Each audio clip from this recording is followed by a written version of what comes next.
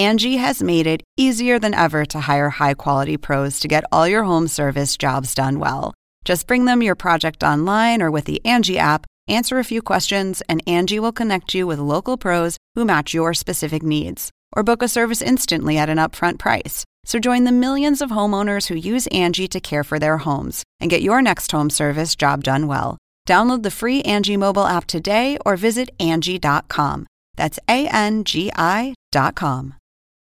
Angie has made it easier than ever to hire high-quality pros to get all your home service jobs done well. Just bring them your project online or with the Angie app, answer a few questions, and Angie will connect you with local pros who match your specific needs. Or book a service instantly at an upfront price. So join the millions of homeowners who use Angie to care for their homes and get your next home service job done well. Download the free Angie mobile app today or visit Angie.com. That's ANGI.com. Welcome to an HBO podcast from the HBO Late Night series, Real Time with Bill Maher. Start the clock.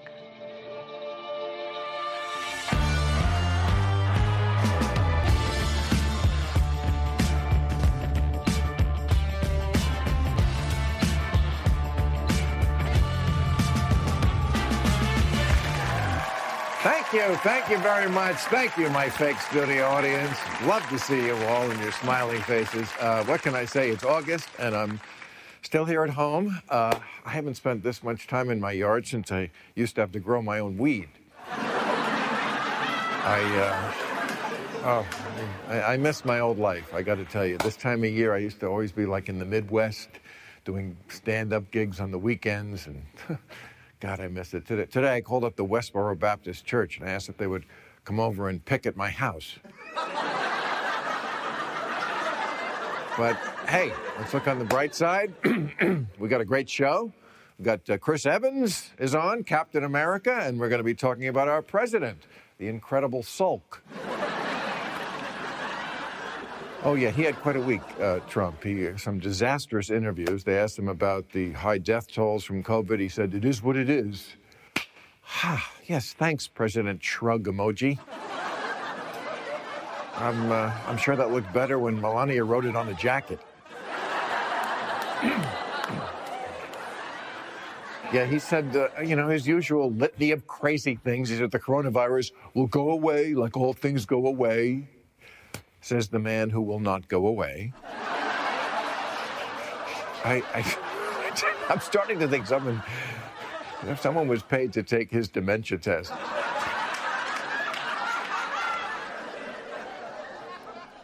And he has been hammering away on Joe Biden's age. I love this. Don't vote for this really ancient guy who's 3 years older than me. Democrats keep grumbling that Biden needs to be more visible. No, he needs to be more invisible. Don't fuck this up. This is working. This shit is working. They announced this week Biden will not go to Milwaukee at the Democratic convention where there is none. He will accept the nomination from home in Delaware. He will become the first official candidate to accept the nomination over webcam, and very likely may be the first to accept it without pants on. Good. Keep him safe. Keep the idea of Joe Biden. That's what we really like. Let him, do that thing where he does and watch from home. He says he's going to be watching from home on the state-of-the-art 13-inch CRT color television he takes such pride in. But, it's going to be an interesting night when he accepts the nomination. His wife, Jill, is going to get up on a ladder and drop a balloon.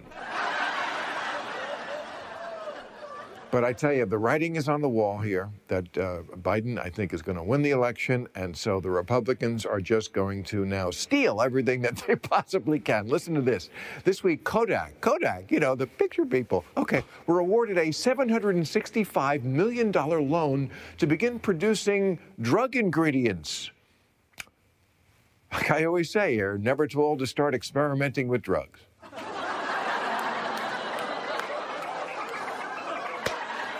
And finally, Trump says he has done more for the black community than anyone since Lincoln. Yes, that's so true, because there's so much love in the black community for Donald Trump. For months, they've been marching in the streets chanting his name. All right, we got a great show. We have Colonel Lawrence Wilkerson, Paul Begala, Megan Dome, and Chris Evans. I spoke to them all yesterday. Let's get to it. Okay, my first guest is a distinguished visiting professor at the College of William and Mary and former chief of staff to Colin Powell. Colonel Lawrence Wilkerson, great to see you always, Colonel. Thank you for joining us. And I first must say to you, I have a special affection for you because for the last few years, you're the only person I could get interested in my theory that Trump was not going to leave if he did not win the election. So before we get into the details of that, which I know is your area of expertise, it's a given that on election day, no matter what happens, he will declare victory, right? I think so. Okay. So you had a group called the Transition Integrity Project. Now that Trump has tweeted, maybe we should delay the election, I assume that things are more urgent than ever over there. What is the plan? What does the Transition Integrity Project do? Let me say that I'm also a member of the National Task Force on Election Crises. So two groups. The larger group, the task force, looks and has been looking since June of 2019 at the entire process. In other words, everything that's happened and everything that will happen before 3 November. The TIP looks, the Transition Integrity Project, looks at, as its name suggests, the transition. There's some 70 days or so between when the election is determined, and it's very important to understand it will not be determined probably on 3 November. It might be 7, 8, 9 November before it's determined because of all the new voting methodologies and votes coming in well after the election and the usual poll closings occur. So the TIP is looking at that time period all the way up to 14 December when the Electoral College must meet, all the way to 20 January at noon when the incumbent has to leave the Oval Office. So it's two different perspectives. It's TIP that's been doing the war games, and I think that's the one you're probably interested in. What war games? Meaning that you are gaming out scenarios that happen after November 3rd and what he might do and what the Democrats might do in response. Can you tell us? Exactly. Can you tell us? We've had some really high-powered political analysts, scholars, and others playing the Republicans, and I might add, many of them are Republicans. Think Lincoln Project, for example. And we've had Democrats playing the Dems, and we've had different scenarios. One that you might suspect is a complete Biden blowout. That is to say, Electoral College and popular vote, Biden wins. Then what does the Trump team do? Another one, as you might surmise also, and very difficult and complex, is where there is really a lot of closeness, a lot of indecision, maybe a popular vote one way and Electoral College vote another way, or possibly even no way to determine, and it's thrust into the House of Representatives. So different scenarios, different reactions from each team. Interestingly, when the Republican team got the scenario decisive Biden win and threw its moves out there, the Democratic team was stunned by the arrogance, the sheer power, and the sheer indecency, if you will, of the Trump team moves. Everything from, okay, we got 70 days to destroy the United States government. We got 70 days in which to not provide the incoming team with any transition whatsoever. You want to know what our policy is on Iran, on China, on taxes? You won't know it because we've destroyed all the paperwork and we won't let anyone brief you. You are coming into an empty White House. There'll be no National Security Council staff, nothing to brief you. You might have a note in your desk drawer in the West Wing that says, "Welcome, you stupid idiot." These moves really put the Democratic team on its feet. Coming back with moves that were mostly legalistic, mostly not powerful, mostly not dramatic. And so I think an insight from that game was, hey, you Democrats, you can't be so timid. The Republicans may be quite ruthless. They may be quite strategic. They may be quite arrogant with their power. Another insight here. If you own the government, you have a considerable advantage over those who don't. Yeah. I mean, honestly, that's that's a more benign reading of it than I would have thought, because at least in that reading, they're leaving. Maybe Yes. they're being assholes when they leave and say, well, we're not going to give you the briefing books, but who gives a shit? Fine. Who wants your briefing book? You were a bunch of ninnies anyway running the government for 4 years. I don't give a shit what you were doing with China. We're starting anew. I'm worried that he just doesn't leave. So I've asked you what the Republicans are going to do, what the Democrats are going to do. The key question, what does the military do? You're a military man. I know people say it can't happen here. Okay, everything anyone said can happen here has happened here. It could happen here. Now, I know that there's a breakdown between the top leadership. I think they're much more anti-Trump. But I've heard you talk about people in the ranks who are like literally neo-Nazis. That's the real issue, I think. If you're familiar with General Milley's promenade, I'm sure you are, with Trump and Mark Esper, the Secretary of Defense, to St. John's Episcopal Church in Washington Lafayette Square, you know that Secretary Esper was less than happy about that. And you know that Mark Milley, the chairman of the Joint Chiefs of Staff, actually made a speech to the National War College. And I recommend that to every American citizen. The speech essentially said, I shouldn't have gone. And it explained to all the military officers listening what his view of the Constitution was and so forth, which was quite good. I also happen to know that about 300 flag officers, that's generals and admirals, weighed in, active duty and retired, afterwards to let Mark Milley know that he'd done the right thing. So at that level, the command level, we're probably in pretty good shape. But as you suggested, there are a lot of people in the ranks, particularly the staff sergeant and below ranks, that I'm not so sure about. Many of them voted for Trump. I understand from people I've talked with that that's falling away. That support is falling away a bit because they're not happy with what he's doing and has done with regard to the COVID-19 epidemic.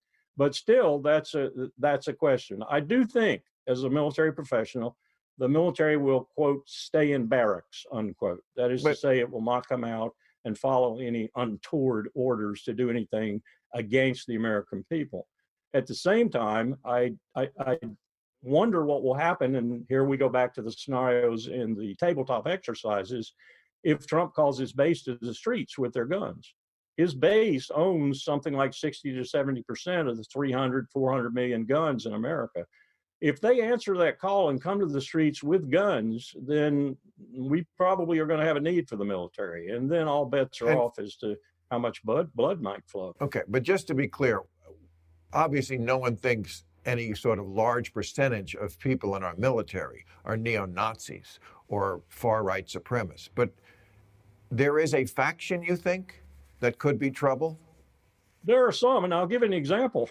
We just got an email from one who said, after I made a remark that times are different today, that we have Muslims in rifle squads, we have Jews in rifle squads, we have Christians, of course, we have different varieties of Christians, we have Wiccans, we have Jedi Knights in rifle squads. You have them all across the panoply of religious and non-religious beliefs in the military today. I got an email from a Marine who said, yeah, you're right, Colonel. I am friends with that Muslim soldier in my squad until we get to combat, and then I'm going to shoot him in the back. Well, on that note, I think I'll just go out there and drink myself silly for the rest of the afternoon. These are trying times. I'm glad we have a steady hand like you watching it for us.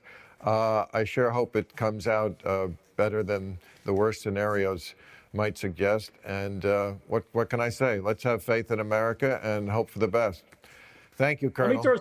Let me throw something else Yep. out at you that another group I belong to, the Silver Linings Group out of New York, is doing. Yeah, They're quickly, working with people like Mark Cuban and LeBron James and so forth to create. They're working with the baseball league, the NFL, the NHL, the NBA to create these voting centers like Louisville had recently. They'll turn their arenas over, and 300 or 400 voting stations will be set up in them. This is a marvelous development in terms of the COVID-19 epidemic because you can stay safe and you can stay healthy in these centers. So this is an initiative that's happening too. I think the American people are coming together in a way that's really positive to make sure this is a free and fair election. Yeah, I got my fingers crossed, and yeah, I think we'll be here next year. Thank you. Appreciate it, Colonel. Sure. Okay, here's our panel. He is a CNN political contributor and author of the new book, You're Fired, The Perfect Guide to Beating Donald Trump, Paul Begala. And she is the host of the new podcast, The Unspeakable, and author of The Problem with Everything, My Journey Through the New Culture Wars. Wanting to meet you for a long time. Megan Down. Megan, big fan of yours. Listen, if you guys think I'm a little upset right now, I just had a very disturbing conversation with Colonel Lawrence Wilkerson. So that may be why. And we were talking about the election. I didn't get to the topic that I wanted to. Let me ask you about this, the mail. Looks like democracy might be lost in the mail. You know, I knew Trump was going to steal this election or try. I never could have predicted that it would be politicizing the U.S. mail. But that's where we're going. 51% of Democrats say they plan to vote by mail. Only 20% of Republicans do. What are we going to do about this problem of them stealing the election through the mail? Well, first, thanks for having me on. I wish I was there in person. First, Democrats are holding up the COVID relief bill over this and other things. And I think that's terrific. Nancy Pelosi, Chuck Schumer, they need to fight like hell to make sure that the Postal Service is fully financed so they can do this. One of the things that the Trump guy who's in there running the Postal Service is doing already is he's canceled overtime. He's telling mail carriers, if you're backed up, just leave that stuff back there. So mail is slowing down already. He's setting the stage for this. The other thing that Democrats need to do, that I'm doing, is explain to people that vote by mail has been around for 150 years. It's perfectly safe. It's perfectly ethical. It's perfectly honest. The 5 states vote 100% by mail already and have for quite some time. I took a look at Colorado, which is a swing state. The Brennan Center for Justice at NYU looked at all the vote by mail in Colorado. You know how much fraud there was? 0.0000001%. That is 1/10,000,000th of 1%. So it is the most ethical, safest way. By the way, there's another option that people need to know. A lot of places you can just drop off your ballot. You don't even need to use the mail. A lot of places, I'm pushing states and counties to do this. Put a drop box at the firehouse. Put the drop box at the police station. Put the drop box at the government center, so that you don't even have to bother Jesse the mailman. You can go down to the firehouse. But Paul, that's not really the issue. We know it works. Right. Who are we arguing with? The problem is that they're going to gum up the works so that it doesn't work. So that there's a surge in ballots that come, as there always are, right before the election, and can't be handled by the post office because he appointed his lackey to head the post office, and because they're sabotaging it from the inside. That's what I'm asking. What do we do about that? We know the thing works if it was staffed correctly. Right. So it's why they have to fund it. Right. And the Democrats are forcing that. They're pushing that. I think they're going to win that fight, which will expand the capacity of the Postal Service. But also we can work around it. That's why I love these drop boxes. Some people who are younger and healthier and not at risk can and should vote in person. By the way, your audience skews young. If you can and it's safe, you should volunteer to be a poll worker. The majority of poll workers are over 60. So young people going to volunteer to work at the polls can shorten the line so that in-person voting is less dangerous. That's another thing that anybody who's watching this show can do. Okay, let me ask you about the vice presidency. Why don't you handle this one, Megan? You get the first crack at this because you're a first-timer here. Who do you think it should be? Which black woman? You know, I have to say, I don't have a favorite. And what really troubles me about this whole dynamic is that, you know, when I cringed when Joe Biden during that debate in March said he was committing to picking a woman. Don't get me wrong. I will be happy when he announces a woman running mate. It would be wonderful to see a woman of color, but it was a setup. What he did by committing to that was set up whoever it is as his running mate to be boxed in and to have to deal with a whole bunch of stigmas. There's going to be a whiff of tokenism. It would have made me so much happier if he had said, I will pick the most qualified person and then pick a woman. Instead, he set somebody up for all kinds of whiffs of tokenism. And frankly, if it is a woman of color, which it's looking increasingly like it will be, that stigma will play out on multiple fronts. And it's really not fair. And now it's a foregone conclusion. And, you know, people who are now talking about this, strategist, pundit, it's who will she be? The pronouns are already in place. And it's starting to sound like picking the homecoming queen. And it leaves a bad taste in my mouth, I have to say. Paul, you're one of the best handicappers I know. Who, from a strategy point of view, who do you say is the smart pick? I don't know, because I think what Biden's going to do is pick someone who can be a good governing partner, the way he was for Obama. That depends on the rapport that he has in the room. So I'm not there. I don't know. I was actually surprised when Clinton picked Gore. It turned out to be a terrific pick. So I just don't know, honestly.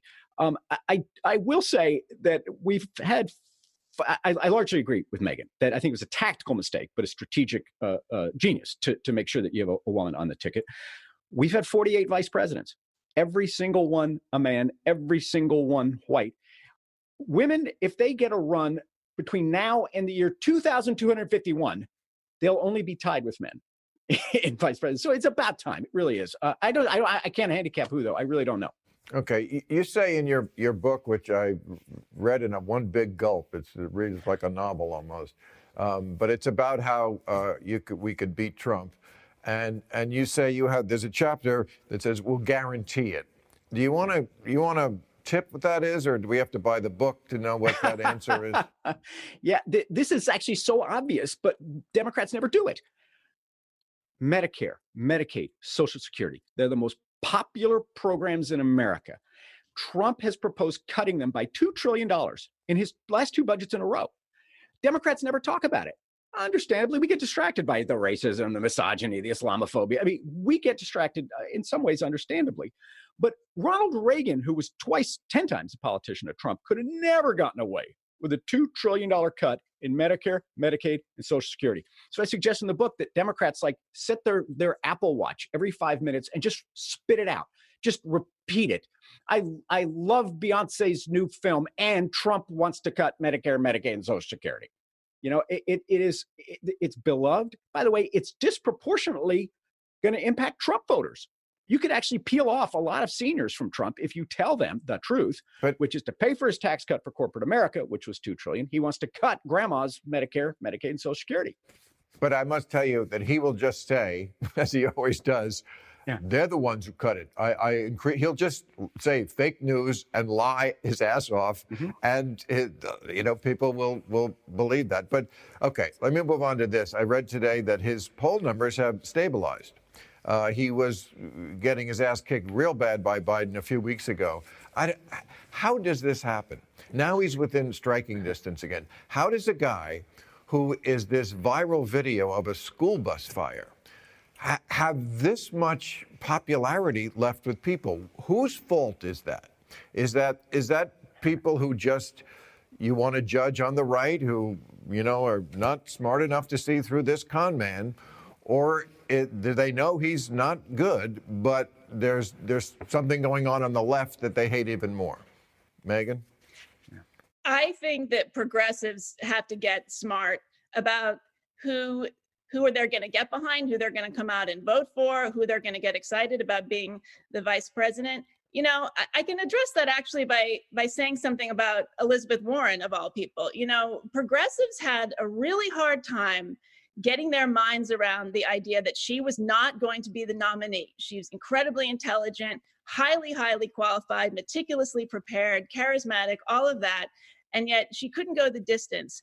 I think that people forget to consider the fact that, the presidency it's not like the most intellectual gig.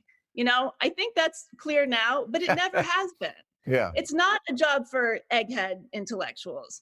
And I love Barack Obama. I'm #1 fan. I'm glad he was president. But there were moments there where I couldn't help but think that on some level, the job was beneath him. It wasn't using his skill set. The job of the president is to unify people, to be a deal maker, a horse trader, to function as a symbol. And I think progressives make the mistake of thinking that they need to support like the smartest person, the person who is most like them. They forget that there is sort of an inherent blandness to the job, and that can be a good thing. And so I'm worried that progressives are not going to show up and vote for Biden, and that may be the reason we're seeing slight uptick in Trump optimism this week. Hmm. Let me read a couple of stories that I saw in the New York Times this week. See what you think about this. I just read about this guy's name, Tom Goodwin. I don't know who he is. He's an executive at an ad group, Publicus Group. And he got shit canned because he tweeted, he said he found the total obsession with COVID deaths over all deaths gruesome. He said 7,500 Americans die every day, but only the ones with this precise new virus matter. Now, you may not agree with that opinion, but it's an opinion, okay? Now I read, the very next day, I read, biggest monster rebounds. Tuberculosis, HIV, and malaria are making a big comeback. Tuberculosis was already the biggest infectious disease killer worldwide, 1.5 million lives every year. Said until this year, though all three were going away, now they're making a comeback. The World Health Organization's director of the malaria program said COVID-19 risks derailing all our efforts and taking us back to where we were 20 years ago. Diverted scientific attention from these three diseases is causing this. The lockdowns have raised insurmountable barriers to patients who must travel to obtain diagnosis. I mean, all this. In other words, he wasn't even wrong. But at worst, you could make the case. And I think people don't like, I said this last week, but I have to say it again. People don't like living in a country where you can't have an opinion. And they blame the left for it. We are in this moment of a narrative free-for-all. It's conspiracy theory is a loaded phrase. It's a loaded term. But frankly, nobody is in agreement on what any set of facts are. I think that 24% of Americans think there is some truth to the theory that global elites, set the virus upon us. And I mean, there are just a million iterations of these things. And frankly, there are intelligent, educated people that believe some version of this or some aspects of certain versions of this. And we just don't have enough information. The masks work, they don't work. This treatment works, it doesn't. And granted, this is a novel virus. We're learning as we go, but I don't think a lot of Americans are sort of like cognitively able to metabolize such conflicting strains of information. It requires dealing with cognitive dissonance in a way that we're just not very good at. And you're also allowed to have an opinion other than the one true opinion. I'll stop talking about it there. All right. So Mongo learned a new word this week, anarchist. He was talking about what's going on at Portland. He said, you had radical anarchists, you had horrible people, always so many horrible people, absolute anarchists, and in many cases, professionals. Anarchists are bad enough, but when they're professional, I think we all know that's the end of it. But this is a new theme with him, that there's anarchists and he's going to restore order. I can't help but think how, Richard Nixon in 1968 ran on, I'm going to end the war in Vietnam, did not, and then was enough of a salesman to, in 1972, run again on, I'm going to end the war in Vietnam. As somebody once said, that's quite a salesman when you don't do it the first time. Okay, Trump seems to be running on it's American carnage, except now there is, because of him. What do the Democrats do about that? Right. I think they have to take the fight to Trump. I mean, it is preposterous. First off, professional anarchists, they're probably hard to organize. I don't know when they have staff meetings, the Zoom calls. It's baloney. But the Democrats have to take the fight to him. The conservatives today believe that wearing a mask to visit your grandma in the nursing home is tyranny, okay? But camouflaged, unmarked men in body armor ripping peaceful protesters off the streets and thrown into unmarked vans, oh, that's law and order. That's what it is to be a conservative today. The key to this, I think, is for Democrats to make it, though, about voters' lives. Trump will always try to create some mythical enemy out there. And it's Antifa, if you listen to him, or anarchists, or all that nonsense.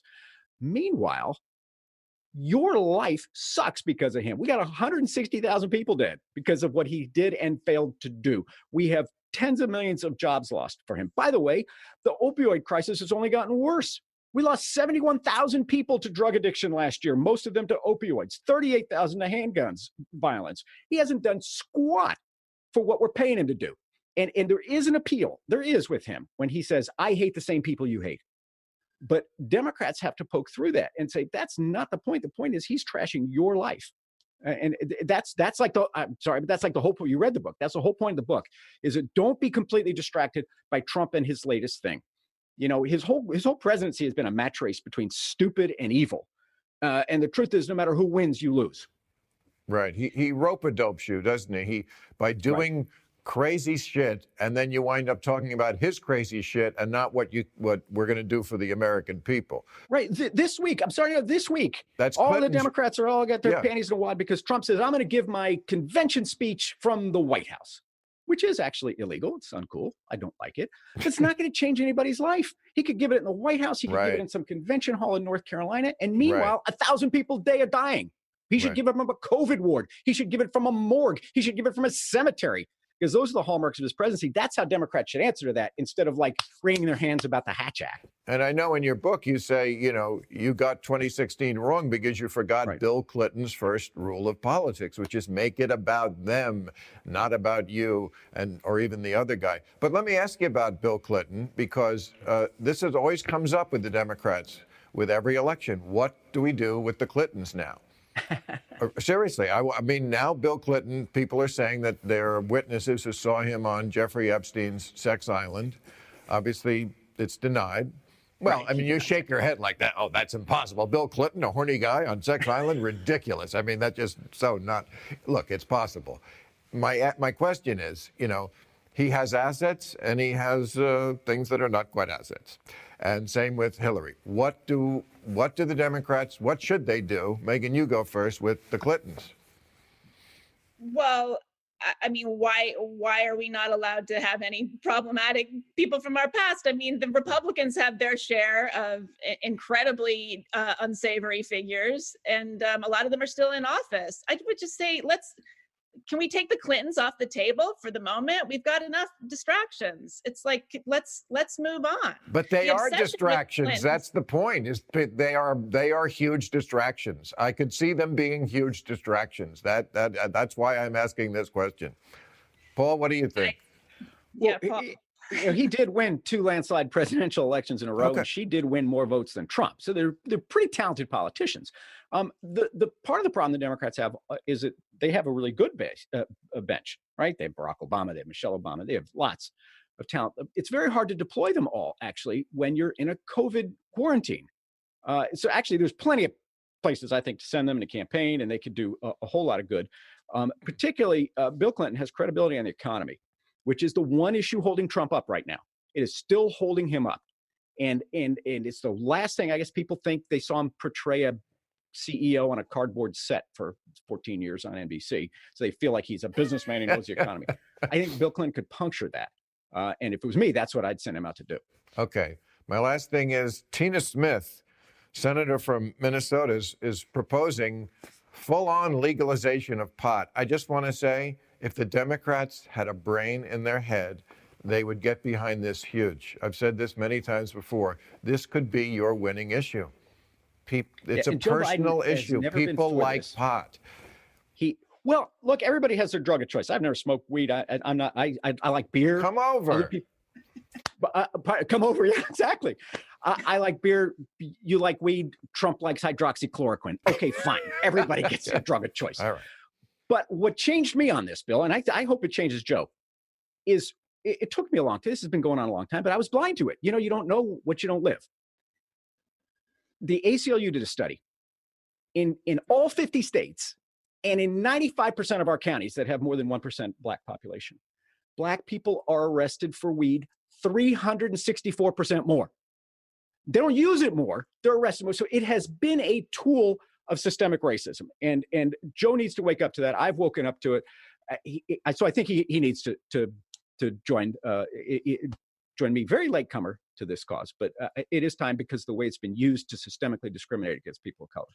Exactly. It needs to be made part of the Black Lives Matter message. It needs to be rolled into the discussion about structural racism, about policing, about school to prison pipeline, all of that. It's a very organic match. They fold perfectly into each other. So someone just needs to be smart about how to integrate that and have the conversation. So you're saying we should take something organic and roll it into the discussion. I'm going to do that as soon as I get out of here. All right. Thank you. Sell it at the post office. Yeah, thank you, guys. A real pleasure talking to both of you. We'll see you soon. Thanks, Bill. Well, it's back to school time. The little ones are going off to school. Well, wait, they're not, because, the pandemic. And almost half of parents say they're going to homeschool. And, of course, with any phenomenon that big, there's going to be a magazine about it. And we got it, the inaugural issue of Better Homes and Kindergartens. Would you like to see some of the articles in the inaugural issue? I'm sure you would. For example, there's, "You've taken attendance, now what?" Drug taking in the classroom, how to get away with it without your children noticing. Calling their bluff, making your kid wait till the dog shits out his homework because the dog ate the homework. Ways to shut your kids up that aren't technically illegal. Becoming the gym teacher made me realize I'm gay. What to do when your student turns 30 and still won't move out of the classroom. One mother's revelation. It wasn't the teacher. My kid really is a little asshole. What to do when you're frustrated, exhausted, and out of ideas. A guide to day 2. The best cough syrups that make nap time really last. And can you still put your kids up for adoption? The answer may surprise you. Okay, my final guest, an actor, producer, and director who recently founded the civic engagement platform, A Starting Point. Oh, it doesn't say he's also Captain America. I guess people know that. Chris Evans. Aren't you? Buddy? Yes, I think you've done that in a few movies. Hey, how you doing? Are you in, I know you have places in L.A. and I know you Boston guys. Yeah. Boston guys are very loyal to your home turf. Of Boston. I think in the carnival of horrors that is 2020, I felt like I just wanted to be home. Yeah, I figured you would. And I read that, like, for you, quarantining, you said it was not that big a difference because you're home alone all the time anyway? Is that because... I never leave the house, yeah. Is that that's not true. I'm not like agoraphobic or anything, but I just, it takes me a while before I need human contact. I like being alone. Maybe it's that, or maybe you're the kind of guy who just doesn't need to leave the house to get laid. Maybe it's that. I wish that were the case, Bill. Oh, yes. Oh, poor you. By the way, some of the women around our office have mentioned that if you need someone to quarantine with, they are... They thought I was Chris Hemsworth. They're volunteering, yeah. Anyway, let's go to politics. I know you started this website called A Starting Point. I'm going to let you explain it. It's your baby. You were talking to me about this years ago. Yeah. You've been brewing this a very long time. I know it's really important to you. So you explain what it is and what you want to accomplish with it. Sure. Well, it grew over time. I think when you and I spoke about it, it was only in its infancy. Initially, it was just meant to kind of demystify certain political issues. I wanted to try and, I'm a bit of a political junkie, and I know a lot of people are wary of the political landscape because it's daunting. And when I've tried to Google things in the past, I found that there is a missing piece there, this kind of gentle entryway into kind of basic political understanding. So we wanted to create a site that would ask the questions that the average American would want to know. What's DACA? What's the difference of Medicare and Medicaid? And have it answered by people across the political spectrum. So that's where it began, and then over time it grew into these other sections now that try to explore debate, but ultimately create engagement, just more participation in the political process. And what I love about it is that it's, well, a couple of things. One, it's bipartisan. You know, I last year, at the end of the year, the last good year we had, I was trying to say something to people, and I did a long editorial about how we can't own each other. You know, no one wants to try to work together anymore. They just want to own the other side. They don't really want to coexist. They want to vanquish them. And I feel like what you are doing is trying to say, no, that never can work, which is what I was saying. Even if the Democrats win, that all the Republicans in the country are not going to self-deport. Right. They're still going to be here. I mean, there is, and I suppose this has always been true, there's the perception of injustice on all sides, which is probably par for the course. But this is if we're going to live in a country of 300 million plus, we're in a relationship with the other side. We have to find a way. Most relationships, if they're toxic and unhealthy, you leave them. We can't leave this one. We have to find a way to speak to one another, to listen to one another, find common ground, and move the ball down the field. And we've just kind of retreated to our own sides, and it's become such a toxic culture. And I think that breeds apathy and dispirited disinterest. And I think when that happens, politics stops working the way it could. I think that is the exact right analogy. It's a relationship that you can't leave, we have to find the tools necessary. We can't leave this. We can't pretend you're not there. We can't just scream louder than you. We have to find a way to speak to each other. And people in a relationship know the three most important words aren't "I love you," they're "let it go."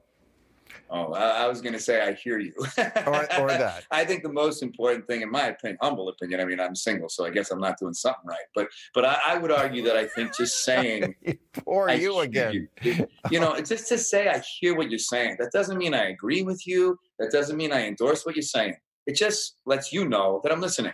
And I think right away we start to put our weaponry down when we realize that we're in a discussion where someone else is recognizing who we are. And it's not a pleasant process trying to find common ground, and no one's going to get the whole loaf, but we have to get better at it. Well, maybe with women out there hearing you say how much you like to listen, someone someday that's all this was. This is basically like my Tinder profile. Someday someone will take pity on you and go out with you, Chris. I feel for you again. But all right, the other thing I love about it is there's no likes. I feel like likes have ruined America. They make people inauthentic and phony and virtue signaling, and I call it the avatar. It's not the real you. It's the you that you put out in public. And you have no message board there. You have no likes. We got to get back to that, right? Just information. Yeah. I mean, I think, being an actor, you have an intimate relationship with message boards, and I've never in my life felt better after reading one.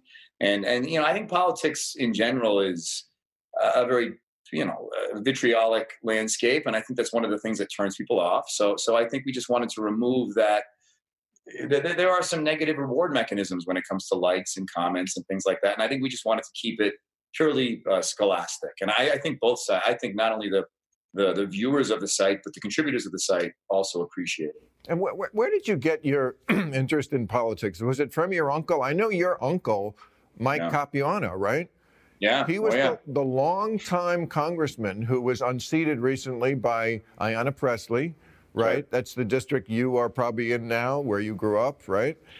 It's actually not where I grew up, but next. Close. Okay. So is that why you became so interested in politics? Because of Uncle Mike? Maybe. My family has always been very altruistic, very passionate, unafraid to share their point of view, and I don't know. It's to be honest, it's not that I'm interested in politics. It's more about trying to help. And politics to me seems like this weird broken machine that we've all kind of given up on. But the truth is, if we gave it a spit shine, this thing might actually work. And that starts with participation and engagement. And again, it's become such a toxic landscape. It breeds this exhaustion. People just can't they can't be bothered. These are intelligent people that I'm speaking about. People who aren't just they understand it's their civic duty, but it still feels so daunting. Life as it is overwhelming enough. So to dive into a pool where everyone is just so horrible to one another, there's no interest. And so I think there's a way to kind of bring that back to a. So nice. You don't see yourself running ever? That's not something in your future, because we are entering an era, I think. I mean, it started with Reagan, or even a little before Reagan, but now we've moved to Trump, and where really people look to show business for them. That's who have credibility. They have name recognition. Look, it's a dumbed down society. So I think in the future you could see, Clooney, Ben Affleck, a lot of these people, and is that for you? I would never, I just don't know enough. That's another thing I think we're all kind of scared to say. I don't know. And I don't know enough. So I wouldn't disservice or disrespect the position by thinking that I could handle it. Okay. I've thought about, somehow helping in that capacity, but it would require a lot of homework. Well, listen, I'm not pushing you to run or not to run, but I just want to disabuse you of this one thing. I've spent a very long time on television talking to an awful lot of politicians, and I know you pretty well by now. You know a lot more than a lot of them do. They're fucking idiots, a lot of them. All you need to run is a fucking clip-on tie and a suit. There's no qualifications, and that's proven every day by the guy at the top of the world right now. He knows absolutely nothing. What always don't blows run my if you don't want to, but don't do it because you think you know less than they do, because they don't have to know anything, and many of them don't. Well, I think my heart's in the right place, but there's a real tapestry of cause and effect. You might think you're fixing one thing, and the downstream impact is something you could have never been aware of. And so I just think before I dove into that recklessly, I think you can get away with that in my industry. You can say, I'm gonna try and direct. Why not? I think when it comes to politics, you got to have a little bit more reverence. Okay. Well, I'm anxious to see your next projects. I always enjoy you in the movies. I hope the epidemic the pandemic ends soon, and your loneliness epidemic will follow soon after that. I All thanks to this show, man. Thoughts and prayers. This was it. Put out the feelers. Thoughts and prayers, Evans. All right, we'll see you soon. Thanks for doing it. Buddy. Okay, time for New Rules. Backyard edition again. New rules. Here we go. New rule. I know that it's terrible so many people are out of work, but you have to admit there's at least 1 million people in this country that are so awful at their job, it's actually better they're not working. Baristas on their cell phones, waiters who disappear, salesmen who call you chief, mechanics who rip you off, the cashier who always reacts to you walking into the store like it's the worst thing that ever happened to them.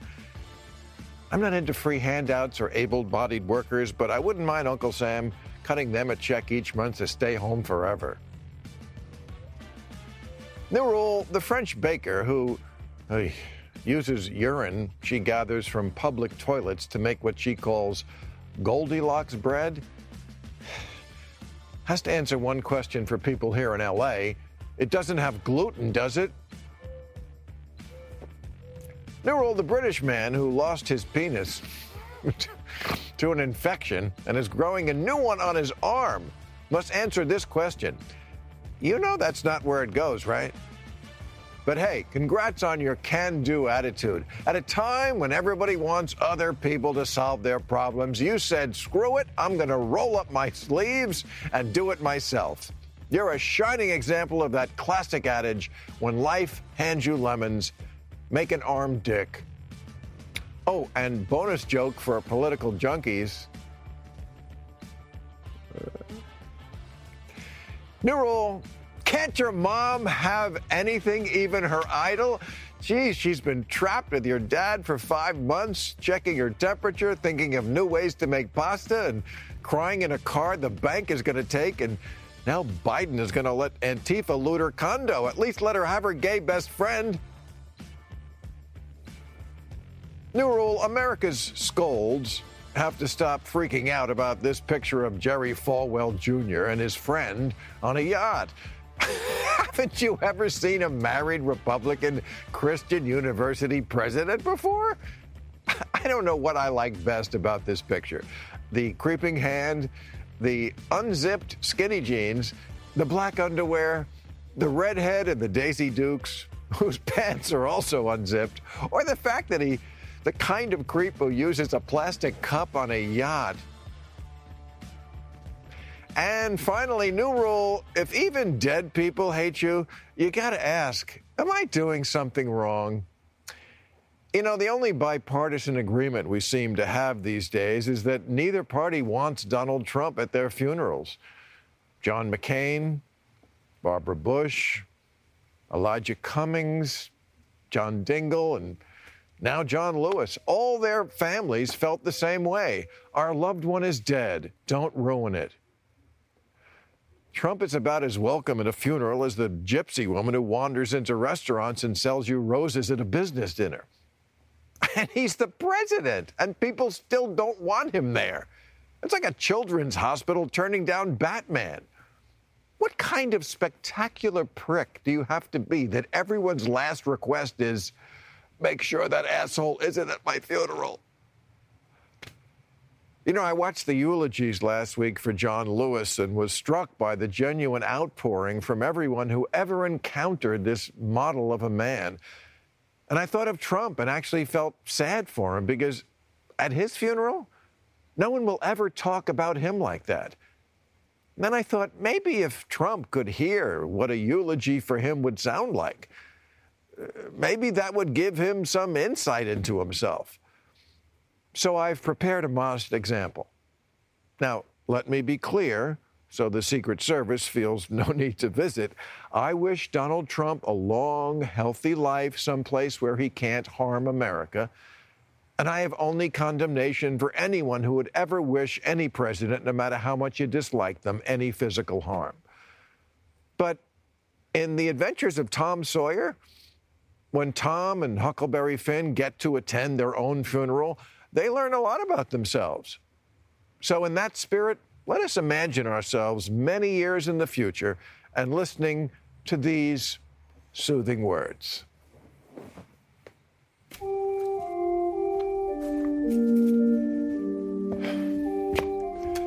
Dear family and frenemies of Donald Trump, some men look at the world and ask why. Donald Trump looked at the world and asked, what's in it for me? His generosity knew only limits, and he never once failed to put himself before others. He was a devoted father who every day tried to teach his children the wrong lessons of life. Be quick to anger, never let go of a grudge, see the worst in people, and treat them all equally, based strictly on how much money they make and what they look like. So many wanted to speak here today, but couldn't break their non-disclosure agreements. And our hearts go out to Melania, who RSVP'd maybe. Donald always said he knew she was the one the moment he saw her and said those three little words, add to cart. Donald loved so many things: money, golf, lawsuits, porn stars, dictators, organized crime, and the 35% of the American people who still like him. The other 65% could go fuck themselves. He once said that the experience of not being in Vietnam taught him the most important lesson of all, that there's no problem so big you can't lie your way out of it. And when it came to flouting the law, he was a criminal's criminal, and intellectually a midget among giants, a man of few words, about 100, mostly tremendous, disgusting, strongly, and shithole. Donald Trump never met a man he liked, and yet he always suffered fools. You could tell him anything and he'd believe it. It's painful to think he could still be with us if only his personal physician wasn't that lady who believed medicine came from outer space. Donald's greatest hero, Winston Churchill, said of his own mortality, I'm ready to meet my maker. Whether my maker is prepared for the great ordeal of meeting me is another matter. Well, God, Trump's your problem now. As for me personally, I guess what I'll miss most about Don is his dull wit. He was never laughing. And when he made you laugh, it was always unintentional. But as a walking parody of himself, he was a challenge to satirize and made me a better comedian for it. He died as he lived, wearing makeup and lying in front of all of us. So, fly free, whiny little bitch. Fly free. May you find the peace your Twitter thumbs never could. Okay, that's our show. I want to thank my guests, Colonel Lawrence Wilkerson, Paul Begala, Megan Daum, and Chris Evans, and we'll be back next week. Good night.